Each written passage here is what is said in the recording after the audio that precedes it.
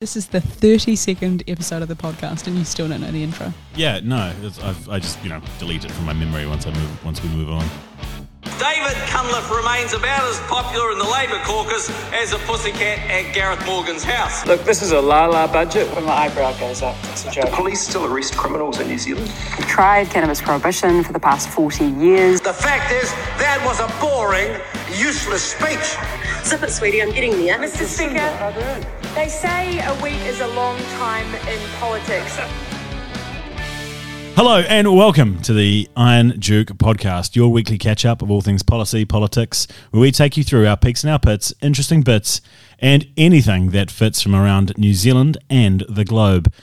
I'm joined by Senior Consultant Maddy Burgess-Smith. Byron, let's get straight into it. This week, obviously, a couple of massive stories. We've got the Aotearoa emergency housing situation, which we're going to touch on. The other huge story of the week was just the GST blunder from the government. We're also going to talk about the lack of apology or any form of accountability from the government on what happened up in Northland. And lastly, quite an interesting story emerged this week from the warehouse and perhaps us not getting a good deal. Later on, we'll then be joined by Peter Bradley. Peter is the Chief Executive of St John, Hato, St John, New Zealand, who will be talking to us about all sorts of weird and wonderful things in the ambulance sector, which is quite an interesting space within the wider health community at the moment. Byron, kick us off. Peak of the week. My pick of the week is the immediate backflip on putting GST onto Kiwisaver fees. It has been a long-standing agreement between IRD and the wider payments sector, I guess you'd call them. They're not really a kind of collective, that we won't charge GST on that because the administration cost is outrageously complicated. Because there are hundreds of thousands, if not millions, of these little tiny fees. And there are also many fees on your Kiwisavers. So every month you'll see 25 cents or $1 or how big your Kiwisaver is just kind of disappear into the ether, into the bank as a fee for managing your Kiwisaver. At the moment, that little fee does not have GST on it. Why the U-turn? We were expecting some of the smaller fund managers to support this. None of them have been. And when David Parker introduced the, wait for it, Taxation Annual Rates for 2020, 2022, 2023 Platform Economy and Remedial Matters Bill number 2 to the House, it accidentally caught Kiwisavers. And what it would do every year is shave off about $223 million from Kiwisaver balances. Someone picks up those shavings, don't they? You do, yeah. The government picks up $223 million extra to spend on whatever the hell they want to spend it on. Embarrassingly, Cringe, less than 24 hours after revealing this to the House, he quite contritely said, well, we need more money to do the things that we want to do as the government. And it's kind of, well, hold on, don't people need the savings? Kiwis need more money to live after the age of 65. It was kind of a bizarre way of framing this. And it's like, well, this money should be ours. It should go to us. Well, actually, no. This should go to Kiwi savings, should go to people who want to start their first home or buy their first home, and should go to whatever the uses of Kiwisaver are, not to the government coffers to spend on all sorts of weird and wonderful shit. Two things about that bill for me. Firstly, the name was just unbelievably shit. Secondly, how did it get so far? How did it get all the way? It's not just like it was an idea that David whispered to a mate at a pub. No, it was a bill coming before the House that they just hadn't even thought about the political implications of. What they completely failed to understand is just the zeitgeist in and around Kiwisaver. Kiwis are so protective of that. This is a bill that has to go through the House every year. So the 2022, 2023 bill, this thing just happens every year. It has to go through. But this time, the government overreached and just said, we're just going to add that little bit into this bill. Yeah, look, they've lost a lot of credentials in and around the tax policy space over the last 4 years, and I think it's going to take quite a bit of work to really earn back Kiwis' trust when it comes to this sort of thing. Earn the taxation they take. Maybe we should just vote on where our taxes go. Wouldn't that be fun? Anyways, what's your pit of the week? My pit of the week should be every New Zealander's pit of the week, and that is the state of emergency housing, not only in Aotearoa, which is what's been widely reported on this week, but across the nation. There are now 27,136 families, so households, not people, households living in emergency housing in this country. Say that number again? 27,136. Jesus. 1,000 households. And that has cost us $1 billion up until June of this year. And it's brought to light the role of current affairs in New Zealand politics in setting the tone and setting the agenda. The opposition has tried to bring it to light. NGOs have tried to bring it to light. But what it took was, a big Sunday current affairs special piece on it for people to really start getting up in arms, for the minister to have to start answering some questions. The state of where these people are living, it's just shocking. Like, no healthy home standards. You've got security companies that are basically run by gang members. People are feeling so intimidated where they're living that they're choosing to live in their cars. What it really, the show over the weekend showed that there are people making a profit out of other people's misery in this country. And it shouldn't come as a surprise to anyone, but it also shouldn't take a current affairs show for everyone to kind of perk up and actually start to listen and think this just isn't good enough. Somehow it's managed to fall off the front pages, it's managed to fall into the kind of ether, and it has just been kind of ignored. And, we had COVID, and then, we've got Generation Motel, which is going to ripple through the economy. And I think, Rotorua is probably just it's the biggest symptom at the moment of what has been completely mismanaged public housing stock, unfortunately, by subsequent governments. It's a wicked problem. You can't just say this is blue team, red team, yellow team, green team. It's been kind of a subsequent disaster that's been a rolling maul for New Zealand. And I think I'm just kind of pissed off that it took the Power of Current Affairs program to drive this into the news agenda. You're bloody lucky to be where you are, because somewhere along the track, the government, subsequent governments, you're right, are failing generations worth of people. This is the messed up thing. The average period that someone would spend in transitional housing when this government came in was 45 days. It's now 417. And if you think the cost of living crisis is bad, these are actually the numbers that you should be voting on. That's what I'm pissed off about this week. How about you? So my pit of the week this week is the little October 2021 lockdown in Northland being caused by a bureaucratic cock-up rather than an individual misleading the government. So what I'm talking about here is that it was revealed that the trio of women who went up from Auckland to Northland, they left the Auckland lockdown kind of hard border with a positive Delta case on board, and the Minister for COVID-19 at the time, Chippy, old Chris Hipkins, he said they obtained their permission to go across the border by providing misleading information. In other words, they lied, they're criminals, they essentially defamed. He played a pretty heavy blame game. He did, and Northland went into a pretty serious 11-day lockdown, and these individuals were blamed. They were blamed for falsifying information. They were blamed for misleading officials. They were blamed for breaking the law. Anyway, a whole bunch of OAAs later, it's revealed that actually it was MSD's cock-up. This permission should never have been granted. It was granted in error by bureaucrats. Chris Hipkins and the Prime Minister stood there at this press conference and refused to apologise. It's a matter of record at the time that a clerical error was admitted at the time. We have to consider the whole context of this particular case, which was that we had COVID-19 in Northland. And what's interesting is that there's a chain of accountability here. There is a total chain of accountability. And unfortunately, the buck stops with the minister. If your officials, screw up, you're the guy or girl who has to say, sorry, I apologise, this is not good, I'm conducting a review, blah, blah, blah. It's just what you do. And to have Chris Hipkins, who I personally rate as one of the more competent ministers, one of the most competent ministers that New Zealand's had in a long time, to have him kind of stand up there and say, you know what, I'm not apologising for anything.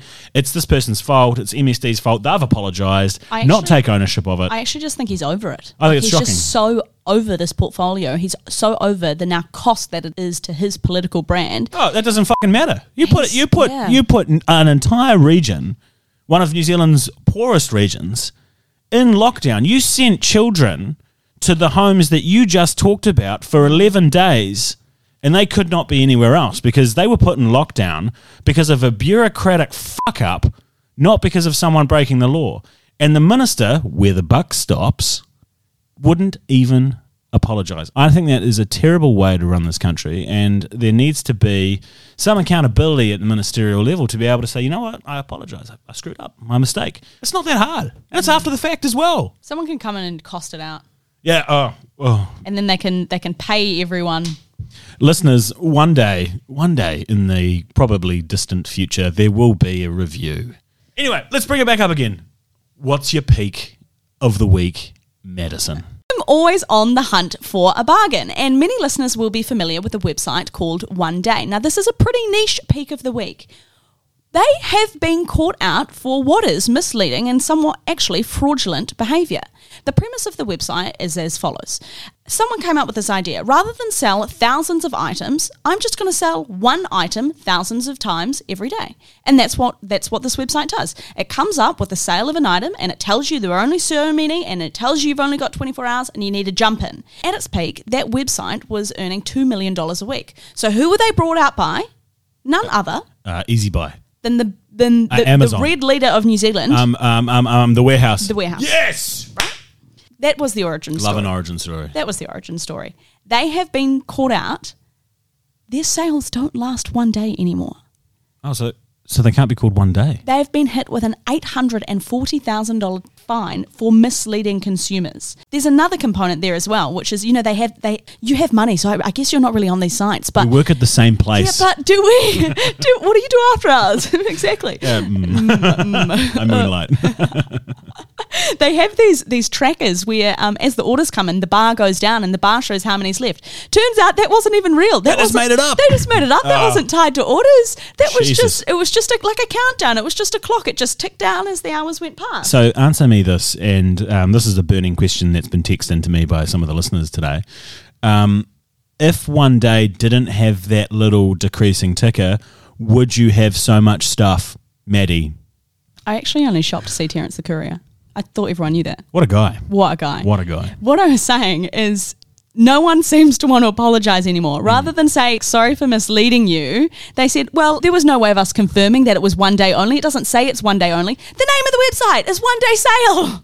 Like, come on, misleading advertising. It's pond scum shit. Yeah, it is. And I'm really happy with a lot of the work that the Commerce Commission is currently doing in and around consumer affairs. Fairness, You've got some really cool stuff happening in the afterpay space. You've got cool stuff happening in and around advertising to kids. Yeah. There's a lot going on at the moment just to make it a safer place for people to be shopping, because there are a lot of vulnerable people, that's right, myself included, who just buy shit willy-nilly. Yep. What we're trying to get to here is, e-commerce, it isn't all easy and breezy all the time, is it, Maddy? It's actually evil. The E in e-commerce is for evil, okay? It's going to suck you in.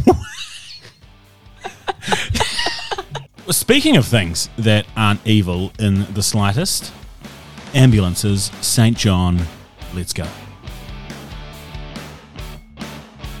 We are joined in studio today by Peter Bradley, the Chief Executive of Hato St. John. Peter, welcome. Thanks so much for giving us your time this morning. No, thank you. Thanks for the opportunity to speak to you. Now, Peter, you have been in ambulance for as long as I've probably been around. What led you into what is a really exciting and challenging sort of a role? Thanks, Maddy. Yes, well, I started my career as working on ambulances in Auckland, and was a paramedic for many, many years, and then decided to get into management. And so I got into an operational management role in Hato St. John in Auckland, and remained in that role for a number of years, and then decided that it was about time that I did some management training. So I resigned and went to Aotearoa University and did a full-time MBA, and then had intended to go back to Auckland to do some sort of health role, but got approached about going across to work in England in London Ambulance Service. So went across for an interview, and surprise to myself, I got the job as Director of Operations for London Ambulance Service, and then eventually became the Chief Executive of London Ambulance Service, and for 12 years in that role, and then,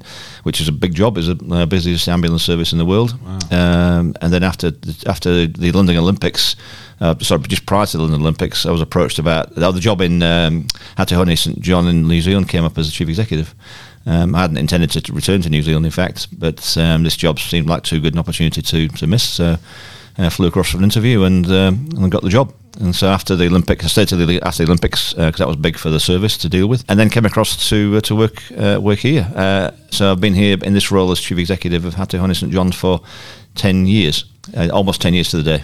And you are a huge organisation, New Zealand's most trusted brand. You're serving 96% of all New Zealanders. Sure. Tell us a bit more about some of the challenges that are currently facing the ambulance sector. Yeah, I think absolutely. We respond to around we receive about 600,000 111 calls a year, and then respond to around 500,000 patients across the country.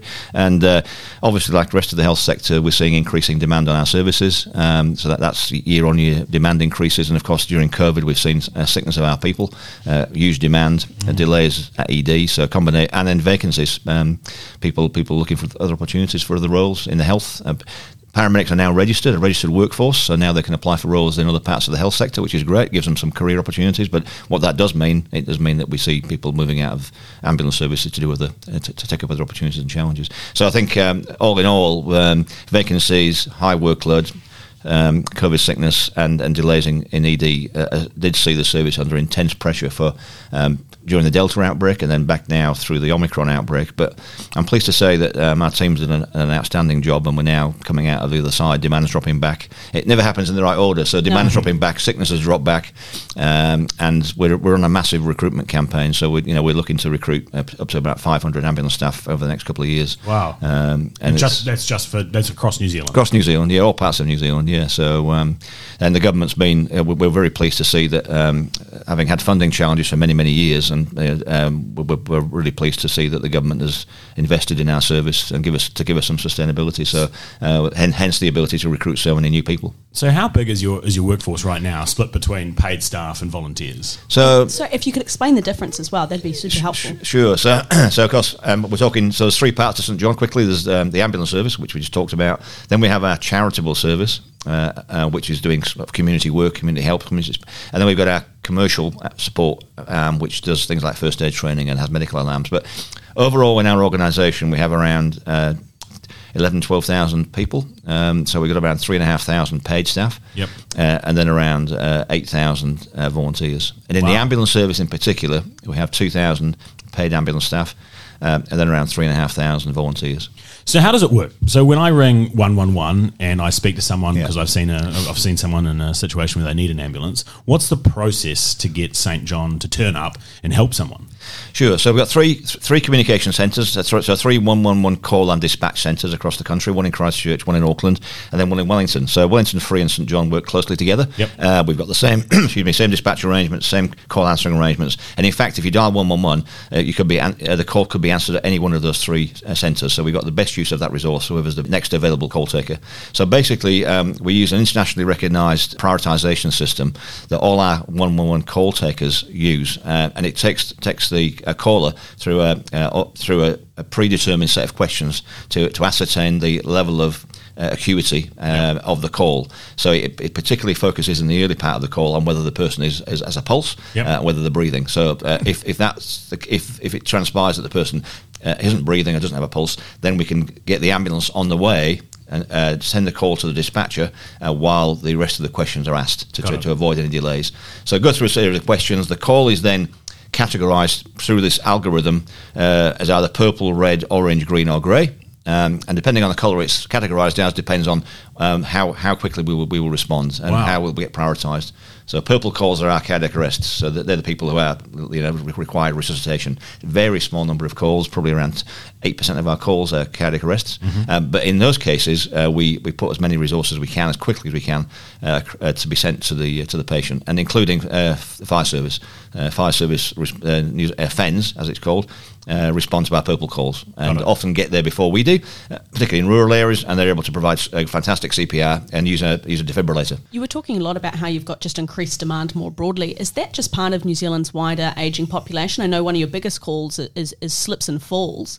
And as you prepare for the organisation going into the future, the addition of services like health shuttles, more people will be requiring in-home care. Yep. What does that look like for you? That's a good question. I think so. I think all parts of the health service are seeing on average we'd normally see a 3 to 4% increase in calls each year. So and that's the same in Australia and the UK. So it's an international sort of trend. And I think COVID saw that increase of 8 or 9%. But interestingly, a lot of those people were worried well. So people didn't require hospitalisation, but did require some form of face-to-face assessment to see whether they were okay. The worried well. I love that. That's very polite. Oh, very polite, yeah.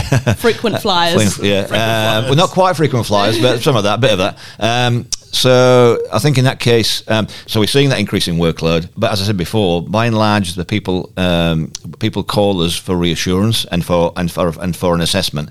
And don't forget, caller is often not the patient. Yeah, good point. So people ring on their behalf because they're worried about them. So I think the face-to-face assessment does bring a lot of reassurance to people. But equally, we're increasingly looking at how we can provide good online telephone support and do a full assessment of patients. And we've been working really well over the past 5 to 6 years. So people will be surprised to know that not everyone who gets an ambulance goes to hospital. So on average, only 60% of the people we attend end up going to hospital. And why is that? Because 2 reasons. 1, because we've done an assessment and found out the person doesn't require hospitalisation, or 2, we've been able to refer them to other parts of the health system, see a GP, go to the pharmacy. So I think our paramedics, the training and education of our paramedics is such now, increasingly, that they are able to provide very good on-scene assessments and diagnostics, and then make good referrals. So I think whilst we're seeing a big increase in 111 calls, the actual number of patients transported to hospital is probably still at the 2015 level. That's saving hundreds and hundreds of hospital bed days each year. So the value to the health system is quite significant. I think we had an independent review valued that at around 50 million a year. Most of the people that we transport end up being in hospital for 4 days. And often, that's innovation, isn't it? Yeah, it is, yeah. And use of virtual telehealth. So more and more of that but some people just do require face-to-face. There's no getting away from that. So thinking about the system, St John is a registered charity. Yes. So when does the government funding kind of come into the system, and when does the charity side of the funding come into the system? How does that balance work? Yeah, I mean, obviously the ambulance service aspect of what we do is a charity, but increasingly less reliant on charitable donations to run the service, and that's absolutely appropriate. So we were 70% funded about 6-7 years ago. And just a quick reminder, so we've got a contractor on the emergency ambulance service with ACC and Ministry of Health. They pay half each, and they were paying 70% of the cost to run the service, operational costs. We've been lobbying for some time that wasn't enough to give us sustainability. So pleased to say over the past 3 or 4 years, in particular this last year, that funding has now increased to nearly 90%. Cool. So we've only got, the gap's only around 10%, and that 10% is made up of charitable donations, but also a patient part charge. So if you call an ambulance for a medical emergency, not an accident, a medical emergency, which is around 65% of the calls, then you will get a request to pay $98 towards the cost of the ambulance, which costs $750. 98. Yeah. That's it? That's it. Yeah, What? so you go to see your GP, it's $45. You go see you get 2 paramedics in an ambulance with all the kit, take you to hospital, $98. So. And your neighbours will probably pop over, check on you as well. Yeah, so it's cheap as chips, really, isn't it? Yeah, so, it is. But that's the part charge, and that's what we do. So I think we're really pleased that the contract we signed only 8-9 weeks ago gives us some degree of sustainability. And having returned to New Zealand, one thing that did amaze me is the generosity of New Zealanders. We've had 50 ambulances donated in the past year. Physical ambulances. Yeah, $285,000 each, 50 donated. And we are New Zealand's most trusted charity and second most trusted brand. People just love St John, love what we do, love love our ethos, love our care and treatment, and it's brilliant. And what Kiwis need to understand is we probably don't know quite how lucky we are. How do you compare globally with that $98 mark? Oh, yeah. I mean, certainly in the US, the average is $1,000 in the US, and it's $700 on average, $700 in Australia. UK is different because it's part of the National Health System, so it's free, National Health Service. But yeah, I mean, compare ourselves with over the Tasman, $700 on average for an ambulance to be called out for you. So people do need medical insurance. Wow. So yeah, we do a good job. We've got a great organisation, great volunteers, great paid staff, and fantastic public support, and long may that continue. Peter, thank you so much for joining us. That was a hugely insightful conversation into something that we all see whiz past, but we never really think about too much of what happens in and behind the scenes. As is tradition on the Iron Duke podcast, we finish with a hot or not. We're going to take you through some questions from the last 7 days. Okay. If you like them, they're hot. If you don't, they're not. Okay. Byron, kick us off. So my first hot or not, low turnout at local government elections. Not. IKEA eyeing up New Zealand. Hot. And last one, electric ambulances. Hot. Brilliant. Do you have any? No. Not yet. Hello, donors. If you want to give an EV ambulance to St John, we'll come find you. Thank you. Emergency housing in Aotearoa. Not. GST on your Kiwisaver. Not. Well, Peter, thank you so much for your time. And thank you. To carrying on our good work together. Thanks very much. Cheers. Bye. We'd like to thank our podcast editor, Mr. Kai Selby, for buzzing out the swear words and us fighting with each other. As always, listeners, we'll see you next week.